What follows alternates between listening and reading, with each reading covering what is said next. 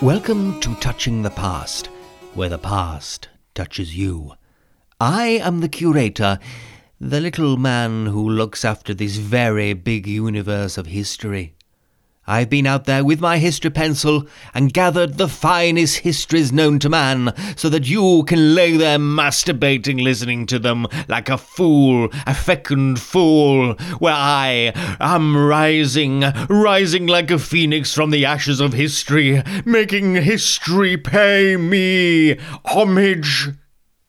Today we're going to be discussing the lemon. I hope you enjoy it.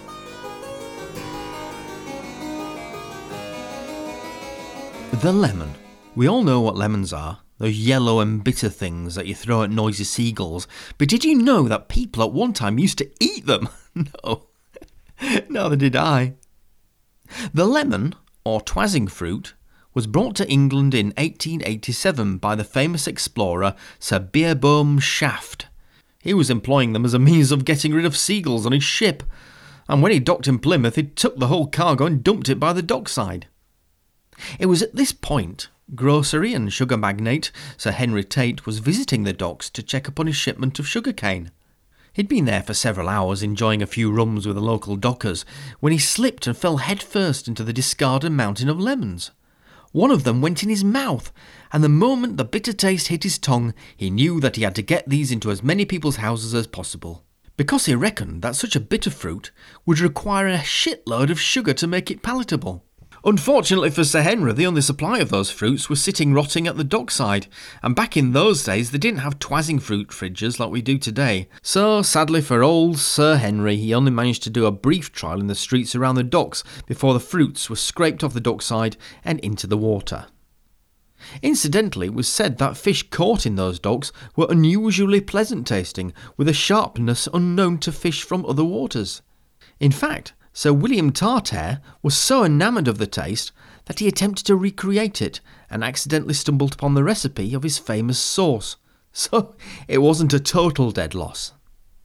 In the meantime, Tate was shaking Shaft hard, trying to get him to remember where he'd got the twazzing fruit. But sadly, Shaft had contracted topical gonorrhea, which had gone straight to his brain, so he could only burble something about tits while violently farting. In the end, Sir Henry gave up and put a substantial sum into rhubarb farming, leading to the rhubarb rhombus developing in the north.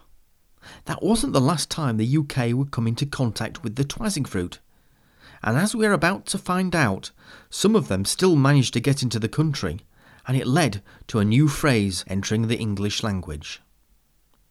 By the beginning of the 20th century, the twazzing fruit had been renamed the lemon by Lady Penelope Hartnell. She'd been on holiday to Spain and brought one back for people to gaze at. And being a posh lass, she didn't want to refer to anything as a twazzing fruit, so renamed it after her favourite racing and holiday destination, Le Mans. However, her Scottish husband could make no more of it than Le Mans, and the name sort of stuck. Now this is where we come to that new phrase. Because due to the rarity of the lemons, many people couldn't afford to possess one themselves, so a growing trade in lemon booths grew up across deep Wales. This led to a new phrase entering the English language. Spent £1 and grind a lemon. Now lemon booths were normally constructed from the hides of wild zoetropes, which at the time roamed the open plains of Wales. Inside the booth was a table and an egg cup in which sat a lemon.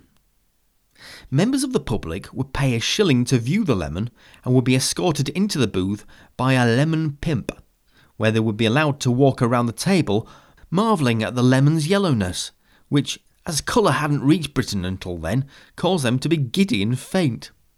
Then came the part of the process which actually made the booth owners a load of money. The punter would be given the option to smell the lemon, but only if they paid £1.